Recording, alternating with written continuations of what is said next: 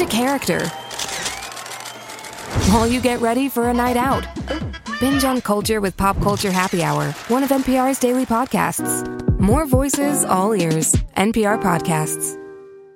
What's good, Code Switch listeners?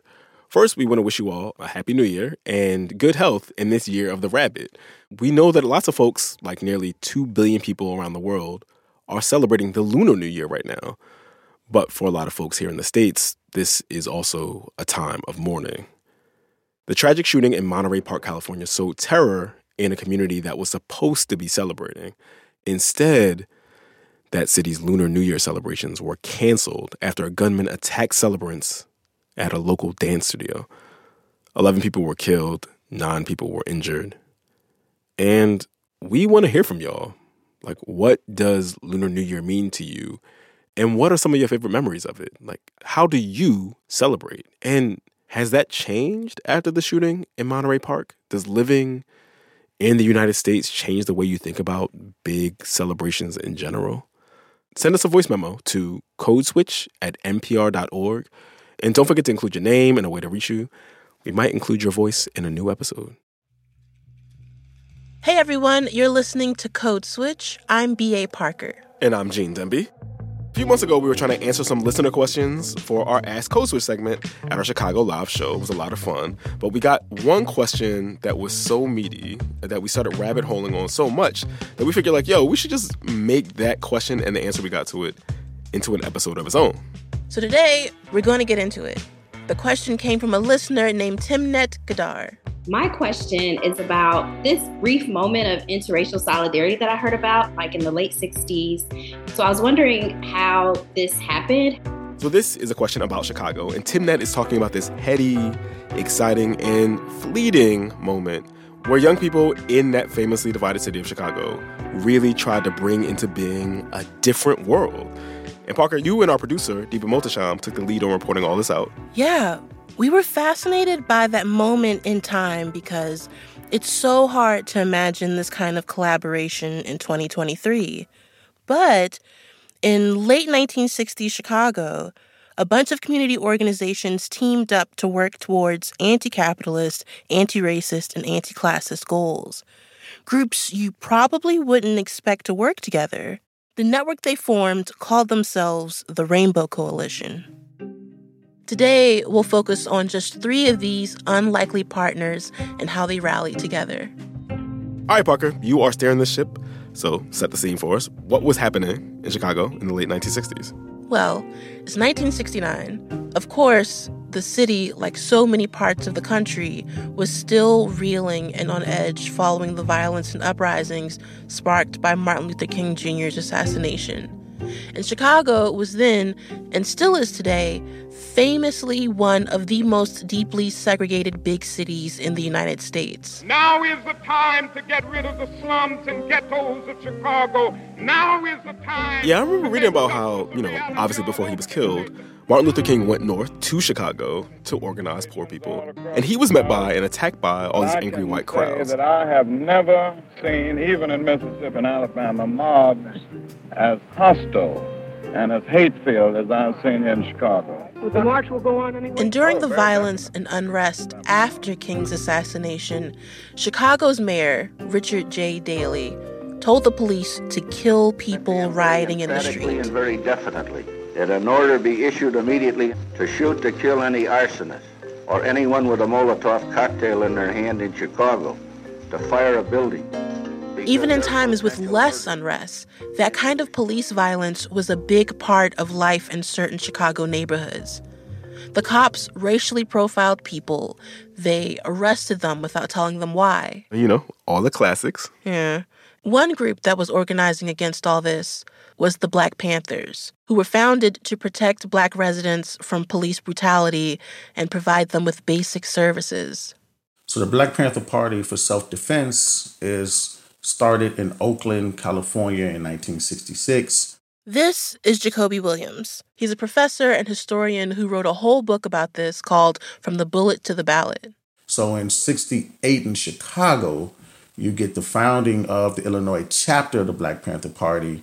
Many of its leaders come from the west side of Chicago. Fred Hampton, probably the most famous of the group, is from Maywood, Illinois. A lot of people will recognize the name Fred Hampton. He was the chair of the Illinois chapter of the Panthers, and he was recently the subject of the movie Judas and the Black Messiah. We'll get to Hampton more later. So, the Panthers are organizing black folks on the west side, but on the north side, there's this street gang. They call themselves the Young Lords, and they're made up of mostly Puerto Rican migrants. And one of the leaders, a guy named Chacha Jimenez, became politically active after he was locked up for drug possession. And because the Young Lords were poor and lived in a neighborhood that was being primed for redevelopment, it was near the city center and right on the lake, they watched as the Puerto Rican residents were pushed out as richer white folks moved in. So, when Jimenez got out of prison, he decided that the Young Lords wouldn't be a street gang anymore. It was going to be an organization that provided essential services to their neighborhood, like childcare and healthcare and free food programs. So kind of along the lines of what the Panthers were doing, right?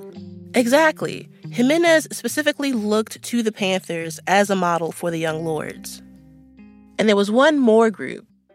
In the Uptown neighborhood, there was an enclave of working-class white folks who had moved from Appalachia to Chicago for better economic prospects. Huh, so it was sort of like a great migration, but for white folks? Essentially. Uptown was one of the poorest neighborhoods in the city. It had a certain reputation. A 1958 issue of Harper's Bazaar described the people there as, quote, proud, poor, primitive, and fast with a knife, unquote. Yikes. Right? Here's Jacoby again. They faced some of the same oppression that African Americans, Puerto Ricans were facing because they were poor. The police harassed them. They weren't getting basic services. People treated them like they were backwards. So you have various entities in the Chicago community who call them derogatory terms like hillbillies or poor white trash. So they were discriminated against. And so they organized themselves against what they saw as community not supporting them. And so at first, these poor white folks teamed up with white middle-class lefty college students. Later, they formed an organization run by and for poor white people in Uptown. They called themselves the Young Patriots. Okay, so you got these groups who are working in different parts of the city. You got the Black Panthers on the west side. You got the Young Lords, who are Puerto Rican, on the north side. And you got the Young Patriots, who are poor white folks, in Uptown. And so they have, different constituencies, so to speak. And we know from the listeners' questions that they kind of linked up like Voltron eventually. Gene, what is Voltron? Oh my God, I don't know if I should be offended as like an older millennial or just like you're not sufficiently nerdy, whatever. Anyway, the thing that matters here is that Voltron is a giant robot made up of these different colored parts that come together to form a super robot to beat up the bad guys. That's the simplest, least nerdy, and least embarrassing way I can explain it. Okay, yes. So it's kind of like Voltron. Okay, yeah. So how did they end up working together? So one night, the Young Patriots were invited to speak at a church with a congregation of mostly middle-class white folks on the north side. The Patriots were supposed to be given a talk about police brutality, but the meeting turned raucous.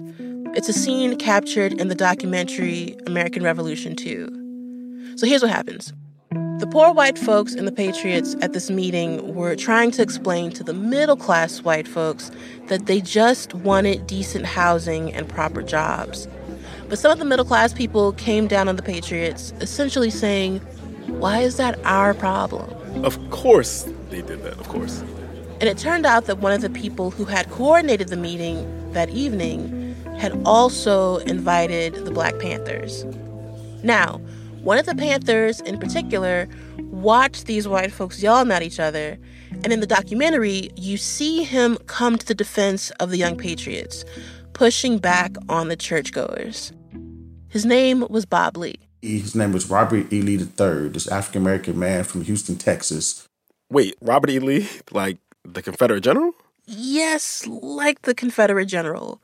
Though he wasn't named after him. I wouldn't think so. I want that to be clear.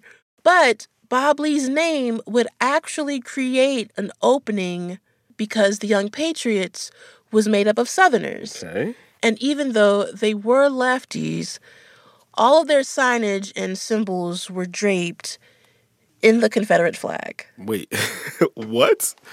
Huh? Yeah, it was a whole thing. They wore the flag on their clothes. They hung the Confederate flag up in their headquarters, quote unquote, Southern pride. No, I don't know, man. Listen, I know. But more on that in a second. So back to the meeting. Bob Lee, the Black Panther, not the traitorous Confederate general, had just moved to Chicago from Texas. It was supposed to be his first speaking engagement in the city. And he's watching all this, and he knows the Young Patriots want the same things that the Panthers want. So he gets to work at that meeting and mediates, throwing his arm around people, real talking them, trying to get them to see that everyone in the room was dealing with the same BS and wanted the same things. Let's see what we all have in common. You all have rats and roaches up here. We do too. You have police brutality. So did we. You have dilapidated housing. Yes, we do as well. What about your schools? They're underfunded, underserved. So are you being drafted to Vietnam? We are too. So why do we hate each other again? You have health care, dental. We don't either. So one only thing that divides us is our so-called race. So let's rely on what we have in common, which is our poverty. So Bob Lee is basically making an argument for class solidarity. Exactly. Now, some of the Panthers felt some type of way because, there were white people proudly waving the Confederate flag. Right. But for Bob Lee, that class solidarity was the key to everything. And so he starts spending a lot of time in their neighborhood, making the case that their interests were aligned with those of the Panthers against police brutality, against neglect, against, capitalism. He becomes known as de facto the mayor of Uptown by this poor white community. And he's able to organize community meetings with them and the police to stop police brutality, to help them set up free breakfast programs, free clinics. He's the glue in that community. Bob Lee brings the Young Patriots to the table. And that was how the alliance started. So just imagine you see this Panther walking in with his leather jacket and his beret, his unapologetically black bravado, holding hands or linked arm in arm with this white guy with this big Confederate flag on his jacket. Black people need some peace. White people need some peace. And they're walking in together talking about we're brothers of the struggle, we're brothers in arms. That we're walking in class solidarity with the Rainbow Coalition. This blows anyone's mind. Chicago's very territorial, even to this day. It's a city of neighborhoods. And so the glue that binds them together are the survival programs. The Black Panther Party offered to help provide health care to the people in Uptown who didn't have a lot of access to it. For the Young Patriots, their number one issue was child mortality. They had this infant mortality rate that was egregious. Jacoby says people uptown were living in slums and lacked even basic services. So the Panthers, who already had a free health clinic thanks to their partnership with the Cook County Health Commissioner, went uptown and helped the Young Patriots set up the same services for their people. They actually had real doctors, real gynecologists, real pediatricians. The Panthers did the same in Lincoln Park. That's where the Young Lords were based. The Young Lords, for their part, provided things like a free daycare center so that women in the neighborhood could participate in this movement-building work too. So it sounds like they had a robust little economy going between all these different groups and all these different neighborhoods. They did, and it was really working. This is not a facade. These folks are working in a serious fashion and protecting each other. And they love and care for one another. Now, because of that work, later, the Young Patriots will eventually eliminate that symbol, that Confederate flag. The Panthers didn't ask them to do that, but they did. I guess that's kind of what happens when you're like really in intentional community with people. You know what I mean? Like you end up making space for each other. You're just like, all right, I'm going to stop doing this thing that bothers you because I want to be and stay in this space with you. I mean, not to say that it was utopic in any way. Getting very different people to try to swim in the same direction is always going to be contentious and messy. Yeah. But they were really trying to make it work. Coming up, you didn't really think this interracial solidarity network could last, did you? How the Chicago Police Department and the FBI stomped out the Rainbow Coalition. Stay with us. This message comes from NPR sponsor MassMutual. Talking about your future can be uncomfortable, whether it's about how expensive college will be for your children, realizing how much you need to save for retirement, or really anything to do with life insurance. It can be overwhelming, but you don't have to do it alone. With more than 170 years of financial experience, MassMutual can help you plan for the important moments. Call a MassMutual financial professional today. Feel comfortable about tomorrow. Gene. Parker. Code Switch. We've been hearing about the forming of the Rainbow Coalition, this coming together of radical leftist groups, notably the Black Panthers, the Young Lords made up of mostly Puerto Ricans, and the Young Patriots, a group of Confederate flag-waving white folk, who worked together towards a larger goal of class solidarity in Chicago. And, for a few years at least, these groups managed to band together to make life better for the people in their neighborhoods. They worked across the city and across races to fight against police brutality, to improve housing, to get healthcare services. But we know that despite all their work, this team-up would not last. So, Parker, tell us what happened. The long story is that the success of the Rainbow Coalition's programs started attracting the attention of the police and elected officials. This is when the U.S. was fighting in Vietnam and losing. That the bloody experience of Vietnam is to end in a stalemate. Preparations are going ahead for the withdrawal of the balance of the 25,000 American troops. And anti-war protests across the country were threatening President Nixon's political standing. Here's Professor Jacoby Williams again. And so the Nixon administration, when they take office, their whole issue that he campaigns on is stopping what he sees these protests. He sees this as crime. The Nixon administration viewed dissent as a threat. The Rainbow Coalition, which was made up of these subversive groups, was seen as the beginning of a revolution that could threaten the U.S. government. Authorities like the FBI went so far as to create disinformation campaigns. They tried to instill distrust and create divisions within the group. They added violent captions to a coloring book made by the Panthers, sending copies to sponsors of the Panthers' free breakfast program, encouraging violence between the Panthers and the other groups. Eventually, they went from trying to destabilize these groups by sowing discord to just outright eliminating their members. And so they take the gloves off and they began to attack these organizations. So people are killed, false imprisoned, and exiled. The most egregious example, obviously, is Fred Hampton. I know a little bit about Fred Hampton, so I'm going to take this next part, Parker. Fred Hampton was this charismatic leader in the Chicago chapter of the Black Panthers. I am a revolutionary, and you're going to have to keep on saying And on December 4th, 1969, Chicago police officers who were acting on a tip from an FBI spy who had infiltrated that Black Panther chapter raided the West Side apartment where Hampton was sleeping in bed with his pregnant fiancée. The police fired 90 shots into that apartment, and it's believed that the spy who infiltrated that Black Panther chapter had drugged Hampton before this police raid, so he never left his bed when the police opened fire. But when the officers realized that Hampton wasn't killed by that first salvo of bullets, they went into the bedroom where he was laying down, and they shot him twice in the head. Fred Hampton was 21 years old. Here's Jacoby on Fred Hampton's influence. Think about this. Not even Martin Luther King or Malcolm X, two of the pillars we think of in this period, can get Confederate flag Southern whites to form a coalition and work in solidarity. Not even they were able to accomplish that. But that's what Fred Hampton and his Black Panther Party was able to do. And you can't divorce the Rainbow Coalition from why he's killed. In the wake of Hampton's murder, the police continued to harass and target the other members of the coalition. Everyone goes underground to stop them going to prison. So all these things happen to try to end the movement. So the Black Panther Party of Chicago ends in 1974.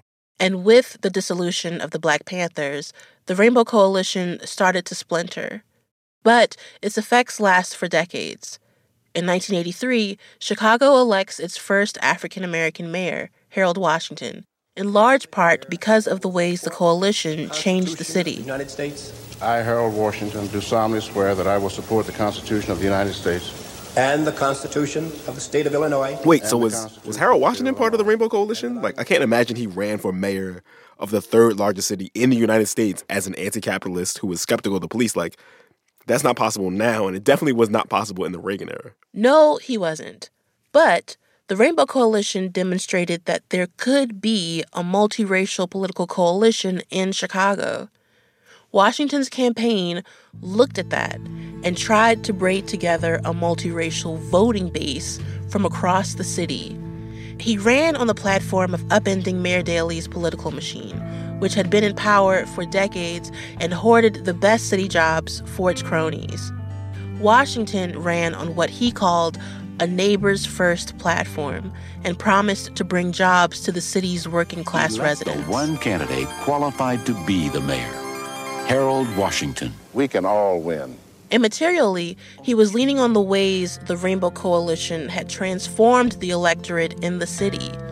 As one example, all that organizing the Young Lords did in the 1960s and 70s led to tens of thousands of Puerto Rican Chicagoans getting registered to vote. And the legacy of that Rainbow Coalition influenced other political leaders. It went national when Jesse Jackson ran for president. Jesse Jackson, another Chicagoan. Now, Jesse Jackson wasn't part of the original Rainbow Coalition either. But in his speech at the Democratic National Convention in 1984, he name-checked the organization. The Rainbow Coalition is making room for Arab Americans. The Rainbow Coalition is making room for Hispanic Americans. The Rainbow is making room for the Native American, the most exploited people of all. After his speech, Jackson started the National Rainbow Coalition, a new organization unaffiliated with the original organization. Right. And that's the Rainbow Coalition I knew about, Jesse Jackson's group. So both Harold Washington's mayoral campaign in 1983 and Jesse Jackson's presidential campaign in 1984 were both directly downstream from the original radical Chicago-based Rainbow Coalition. And so was, to some extent, the political career of another person who made Chicago his home around the same time. Some of you may know that I originally moved to Chicago in part because of the inspiration of Mayor Washington's campaign. Barack Obama moved to the South Side to become a community organizer in 1985. Obama teamed up with white organizers to salvage manufacturing jobs for black folks in the city. He worked with white folks in the suburbs after Chicago's steel industry crashed. He organized churches across theological lines to do job training. But by the time Obama runs for president, you start to see Rainbow Coalition, small r, small c, kind of being bandied about as a generic description for the diverse voting base that put him in the White House. It just meant diverse voters at that point, right? Yeah, and it makes me kind of sad to think that the term has been somewhat diluted. Although I do know that there are organizations that are trying to maintain the legacies of both Dr. Martin Luther King Jr. and the original Rainbow Coalition, like the New Poor People's Campaign. They're organizing around the idea that issues like racism and sexism and ableism are all connected, and that people who are struggling against those things must find common cause with each other. And there are members of the original Rainbow Coalition who are still alive. A whole host of Panthers, Young Lords, and a whole host of those folks are still doing the work, even in their senior years, because there's no retirement for revolutionaries. The revolution has to come. And that's our show. This episode was produced by Deepa Modasham with help from our intern, Olivia Chilcote, and it was edited by Dahlia Mortada and Courtney Stein. And we would be remiss if we did not shout out the rest of the Code Switch Massive: Lori Lizarraga, Verlin Williams, Karen Groupsy Bates, Christina Kala, Alyssa Jong Perry, Jess Kung, Kumari Devarajan, and Steve Drummond. Our art director is L.A. Johnson. Our engineer was Gilly Moon. Special thanks to Timnit Gadar for the inspiration behind this episode. And we want to hear from y'all. Our email address is codeswitch@npr.org. Follow us on Instagram at NPRCodeswitch, all one word. And we just wanted to give a quick shout out to our Code Switch Plus listeners. We love y'all. We appreciate you. And we want to thank you for being subscribers. Subscribing to Code Switch Plus means you get to listen to all of our episodes with no sponsor breaks. That's what's up. And it also helps support our show. So if you love our work, if you rock with us, please consider signing up at plus.npr.org/codeswitch. I'm Gene Demby. I'm B.A. Parker. Be easy, y'all. Hydrate.